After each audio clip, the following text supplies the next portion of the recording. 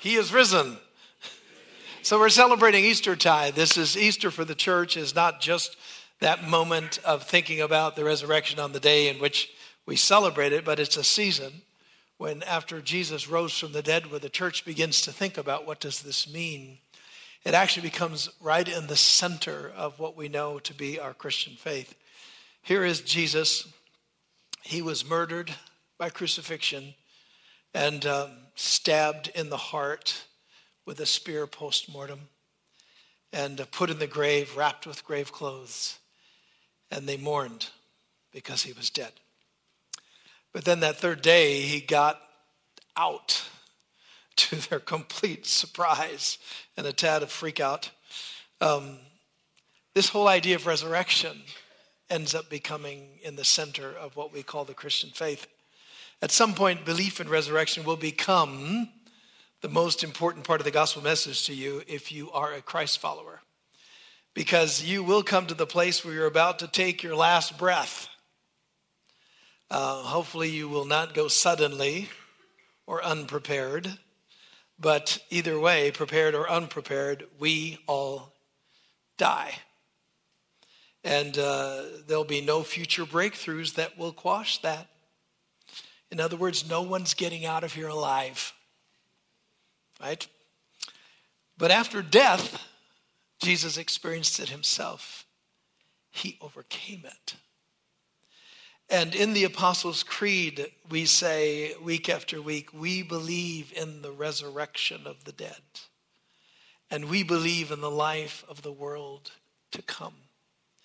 This idea of resurrection and the hope that it brings was always central to the Christians through history. Now, in our culture, we tend to think less and less about this because we live longer and longer. But up until about 150 years ago, people didn't live nearly as long as they live now. In fact, the demographics from the first century, the people that were there when Jesus was alive, the demographics were this. 25% of all children born in that first century died by the time they were 1 year old. Another 25% died before they were 10. So by the time somebody had lived for 10 years, 50% of the people that had been born in that year they were born died.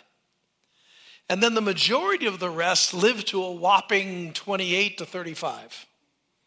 There were few that lived longer. They were called the sages and the saints and the philosophers. But for the most part, people died very young. And that carried true really up to the 19th century. Lots of death was everywhere. Friends, family, neighbors were dying. And when they died, they weren't shuffled away by some mortician in some mortuary. They were taken care of by the family, laid out on tables in the family room, and washed and cared for until they were buried. Death was very present in the world. And so when Jesus died, it was a very common thing for them to see. What wasn't was that he came out of death. And it changed everything, because what it did was it basically said, you don't have to be afraid of this because I've overcome it. We read in Hebrews 2, the writer says, since the children have flesh and blood, Jesus too shared in their humanity, watch, so that by his death he might destroy him who holds the power of death, that is the devil, and watch, free those who all their lives were held in slavery by what? Their fear of death. So what happened was the people in the world, I think it's still true today, people who have this basic sense of a fear of death. In fact, psychologists tell us that phobias all emerge from some sense of fear of death, right? Backed up. And into you're afraid to lose your job. Why? Because ultimately it might kill you. You know, there's all this idea of being afraid of death. And somehow Jesus' resurrection screamed to them, hey, we don't have to be afraid of this. We may die, but we don't have to fear it because Jesus overcame death.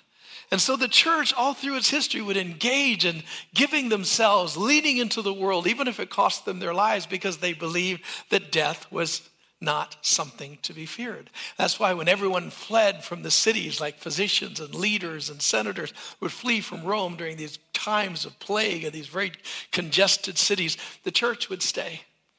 And they would care for the poor or care for the sick. And a lot of them, as they cared for the sick, got sick and died. They would bury the dead.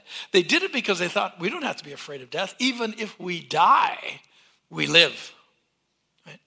This all came from this idea of resurrection. Paul basically calls this the big Lebowski, right? This is the big deal, this idea of resurrection. 1 Corinthians 15. If there is no resurrection of the dead, then not even Christ has been raised. And if Christ has not been raised, our preaching is useless, and so is your faith. More than that, we are found to be false witnesses about God, for we have testified about God that he raised Christ from the dead.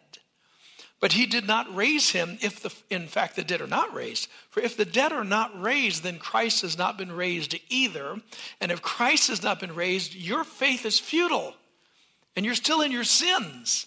Then those also who have fallen asleep in Christ are lost. And watch this.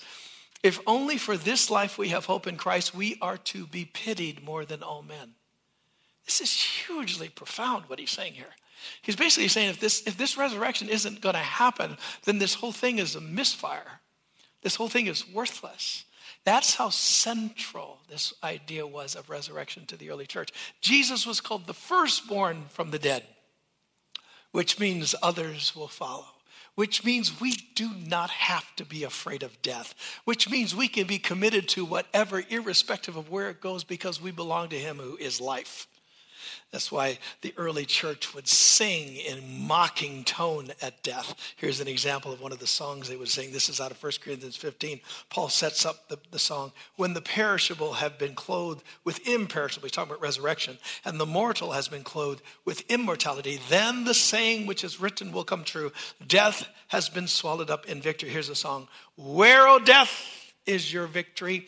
Where, O death, is your sting? It has this note of mocking in it, right? We're not afraid of death. The sting of death is sin. The power of sin is the law. But thanks be to God, he gives us victory through Jesus Christ our Lord. This was so profoundly real to them that after the resurrection, when they'd meet one another and greet one another, the first thing out of their mouth was, he is risen. And they would respond, he's risen indeed. I mean, it became like, hey, how you doing? Doing pretty good, right? It was this liturgy of greeting. He is risen. He is risen indeed. Because they were living centered around the fact, death can't beat us. No, no, no, no, no, no. There was a weak chuckle out there. The claim of the future resurrection was held in tension with the reality that the church believed that the Holy Spirit had come upon them in Pentecost. It's what we're leaning up to. We're living in the tension of Eastertide, which culminates in Pentecost, where the Spirit falls upon the church. And the reason that's so significant is that they saw that it was the Holy Spirit who was the agency through which the Father raised Jesus from the dead. And to connect with the Holy Spirit meant that on some level we were connecting with resurrection before we die. In Romans 8:11, the scripture says, and if the Spirit of him who raised Jesus from the dead is living in you. The real switch of the New Testament from the Old Testament is the Spirit used to rest on kings and prophets and temples made with hands. But in the New Testament, the Spirit rests upon and lives in human temples. And so he says that the Spirit of God is in you, the one who raised Christ from the dead. He will also give life to your mortal bodies through his Spirit who lives in you. The very one who is the agency by which Jesus rose from the dead is living in us, and he's doing something in us. He's giving life to us. It turns out the church believed it was the same kind of life that brought Jesus out of death, which would then imply we get to leave death while we still live. The death of sin, the death of fear, the death of brokenness, that we can actually come out of it because the Spirit that raised Jesus from the dead has found its home in you and me. The early Christians believed that the power of resurrection wasn't a one-off event, like some sort of burst of energy, but that it was more like a power plant that comes online. Once it comes online, the power stays on. And so we read in Ephesians 1, for this reason, Paul writes, ever since I heard about your faith in the Lord Jesus and your love for people, for the saints, I have not stopped giving thanks for you, remembering you in my prayers. I keep asking that the God of our Lord Jesus Christ, the glorious Father, that he'll give you the spirit of wisdom. You get stuff, and revelation, you'll see stuff, so that you'll know him better. We need help to know him better. I pray that the eyes of your heart may be enlightened so that you will know three things: the hope to which he called you, the riches of his glorious inheritance because you're part of him and the saints, and thirdly, his incomparably great power for us who believe. His incomparably great power for us who believe. That power is like the working of his power went out. That power is like the working of his mighty strength, which he exerted in Christ when he what? Raised him from the dead and seated him at his right hand in the heavenly realms. See, what they were claiming is that the Holy Spirit's power that was released to raise Jesus from the dead is continuing. And that we need God to give us eyes to see that there's a power released toward us, that there's some spout where the power comes out, that there's some kind of way that we can orient our lives where we start experiencing the resurrection power of God in our lives, which should make us live differently. They claim that the resurrection power from the Spirit is what enabled Christians to live beyond their natural human ability. That we could, because we're connected with the Spirit of God who raised Jesus from the dead, that we could be human plus. That we could participate in something beyond ourselves. Peter said that we participate in the divine nature. Orthodox Christians call it theosis, which means we participate in God, and somehow this mixture of humanity and God comes in us, and we start changing. We start looking different. So we hear texts like Galatians 5. It says the fruit of the Spirit. In other words, the result of interaction with, the result of encounter with, the result of communing with the Holy Spirit results in love, where we celebrate others, joy, where there's kind of this expectation of good, peace, which means things are appropriate, patience, which means you actually get along with people you live with, kindness, which is solicitousness, it's this, you're disposed to showing favor, goodness, which is a motive, faithfulness, which means you keep showing up, gentleness, which is a tenor of your soul, and self-control, which isn't about self-control, it's about God giving you energy so that your life can be controlled.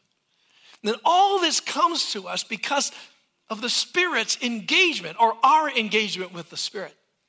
If you can figure out how to move into the ghost, that's why I love to worship. When you sing, this morning I thought, we have to sing more, preach less. Just because I love just entering, when you have the presence of God in the Spirit, or sometimes in prayer. This is one of the things as a charismatic, I speak in tongues. I'm a glossolalia guy. And it's one of the ways that I encounter the Spirit.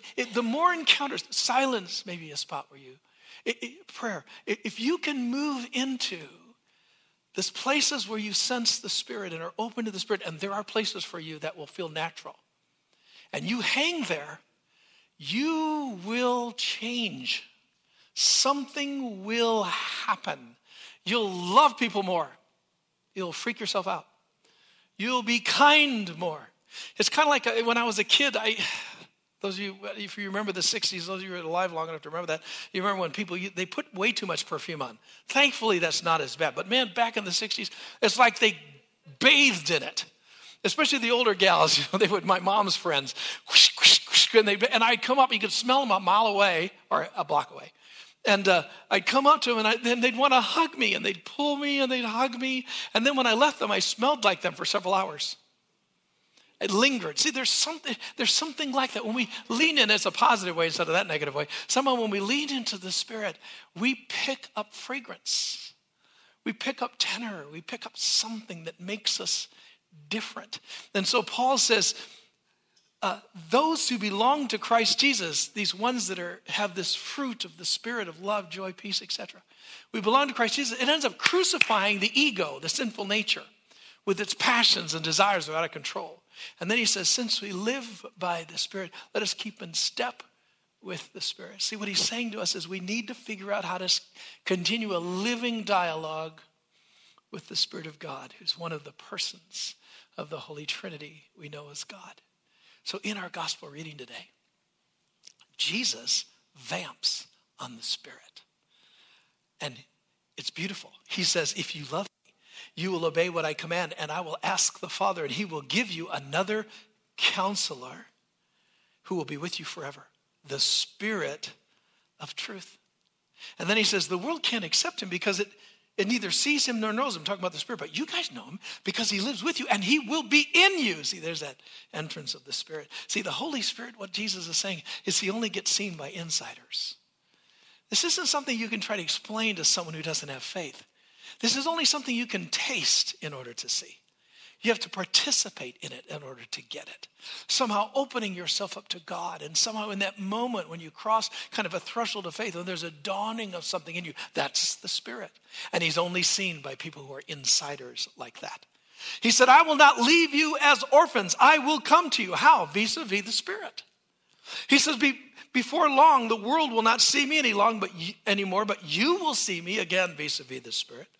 Because I live, you will also live. On that day, you will realize that I am in my Father, and you are in me, and I am in you. Whoever has my commands and obeys them, he is the one who loves me. And he who loves me will be loved by my Father, and I too will love him and will show myself to him. How will he show himself to us?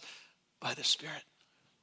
Somehow, as you find ways to open your heart in the Spirit, in worship, in Eucharist, in whatever, asking for prayer, reading the text, sacred text, and submitting to it. Any of those ways, any of those avenues are on-ramps to encounters with the Spirit. And if you will have encounters with the Spirit, you will not be orphaned. You will sense a revelation of who Jesus is. Life will begin to change because you're tapping into the power that will raise you from the dead, that raised Jesus from the dead. And one day it will raise you physically, but right now it'll raise you from being an idiot. Now, in reflection on this idea of resurrection, let me say, and the Spirit, let me say three quick things about the Spirit.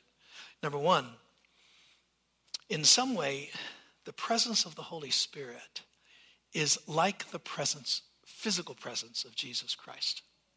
In fact, Jesus actually claims that the presence of the Holy Spirit in our lives, these encounters that we have in things like worship, that as we gather together, as we come in our own hearts, that it's actually the presence of the Holy Spirit we encounter is actually better than if Jesus were walking around on this planet right now and chumming with you.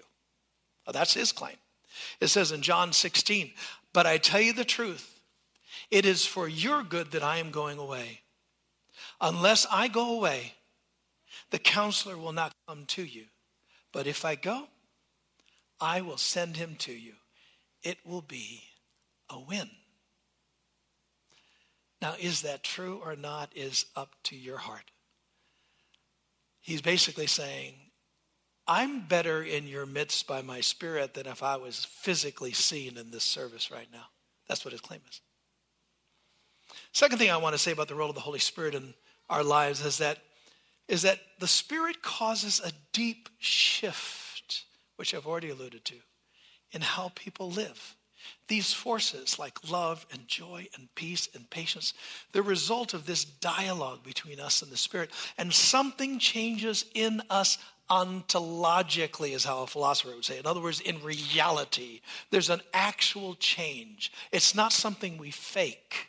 It's not something we pretend.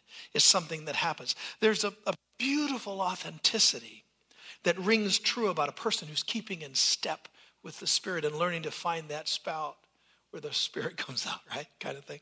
But it's an authenticity that's attached more to principles than it is to feelings. Sadly, there's a kind of false authenticity that masquerades as authenticity in our culture. It's a cult of authenticity where feelings in the moment are considered to be the most real things that we have to offer people around us. And these folks do nothing unless they really feel it. And they participate in nothing unless they generally want to do it because they want to be genuine, right? And they often try to make this spiritual. You can hear it when folks say things like, oh, I don't know, I'm just feeling like the Lord is saying, insert whatever, right?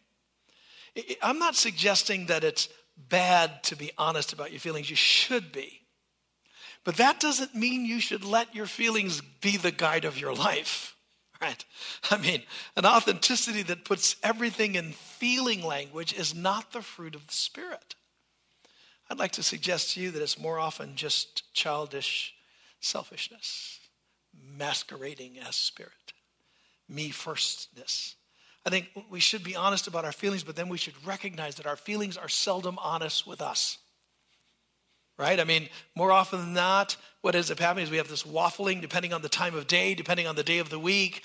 You know, we go back and forth on things. There's a really old commercial that some of you remember because you're old people about Almond Joy and Mounds. You remember this from back in the, whatever it was, 80s.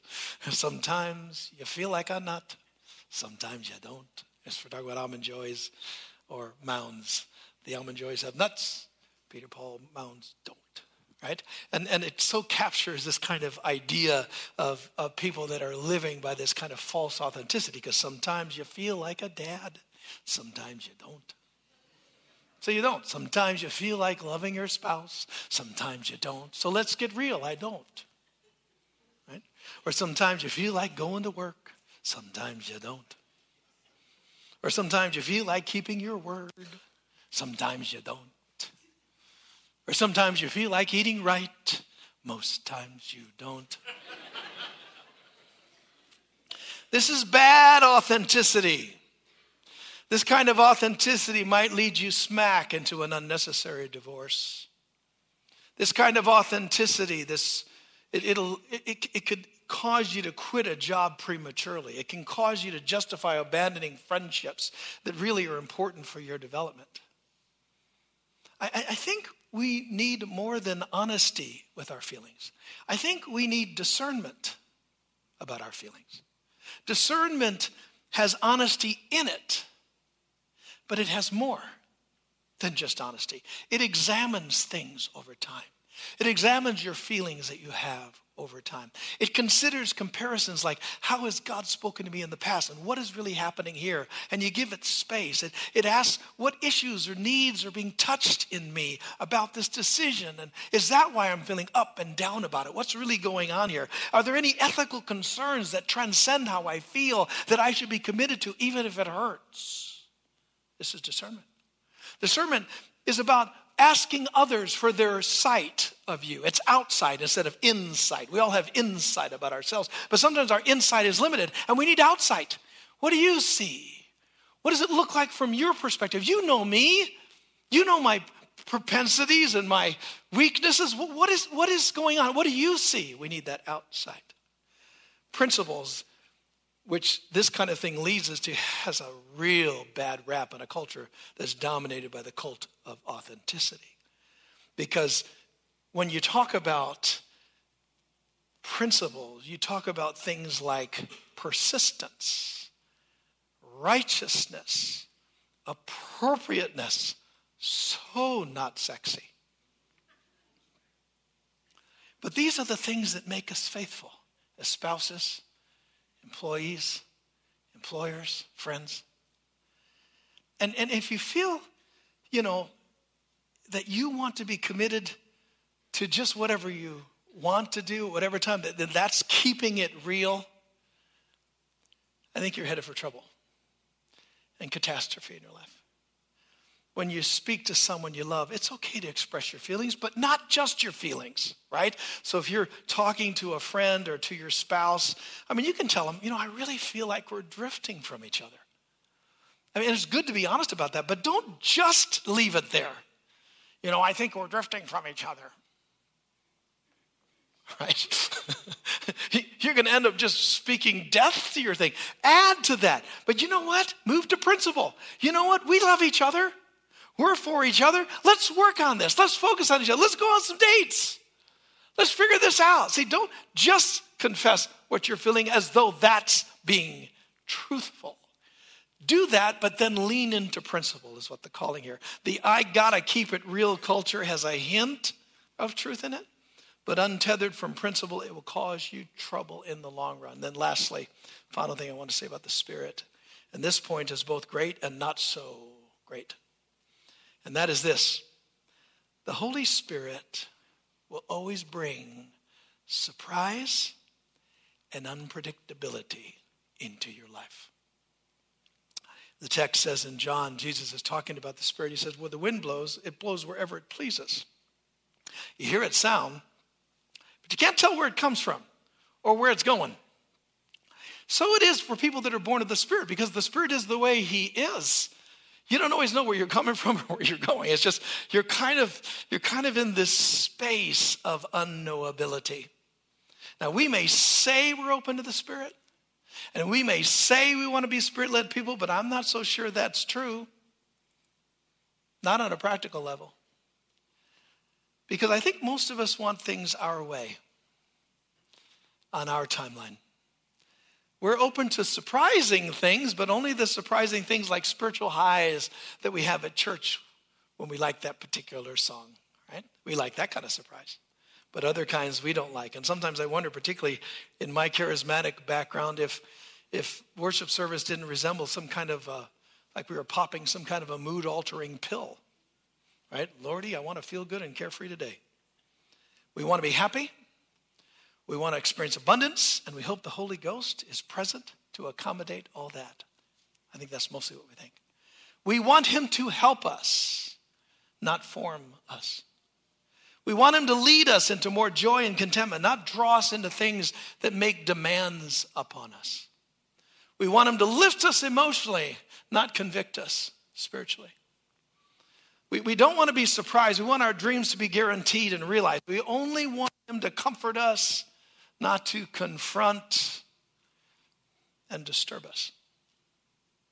The truth is, much of what the Spirit wants to do in us is the kind of change that our ego in us hates. The Spirit. He's always fluid, full of energy to bring change that makes us more fully human. He purges us from loving things too much or loving things wrongly. In Scripture, he's described as an elusive wind, a fire, a river or stream of water, a hovering movement, a disturbance to what is the Spirit. We never arrive when we follow the Spirit. We're only in a kind of uncharted river we jump into when we lean into him. And rivers have places that are kind of lazy and peaceful. Then there's rushing sections, and then rivers sometimes, usually along the way, somewhere along the way, turn dangerous. Dangerous rapids, tall waterfalls. We don't create the river or control the river of God. We can only recognize it and enter it and choose to enjoy it no matter what section we're in, allowing its current to take us where it wills to go. This is the Spirit-filled woman. This is the Spirit-filled man. Irish poet John O'Donohue said this, and I love it. I would love to live like a river flows, carried by the surprise of its own unfolding. The fact that results of the divine flow of Spirit in my life, it's not in my control. That fact is both surprising and disappointing. Because it means that the big stuff God has for you is not necessarily in your control. And it calls us to cooperate, to simply jump into the river. If you back over your life in your mind, we all get this. We all have these ghost stories, right? Where I thought I was going to, but I started out on this trail, but then bam, I was surprised by. We all have these stories. And though we generally don't like losing control is a big part of what we call lordship. And lordship is at the center of what we call salvation. Jesus is Lord. Don't misunderstand me. I think that we get to do what we want to do unless we're moved upon or messed with by God.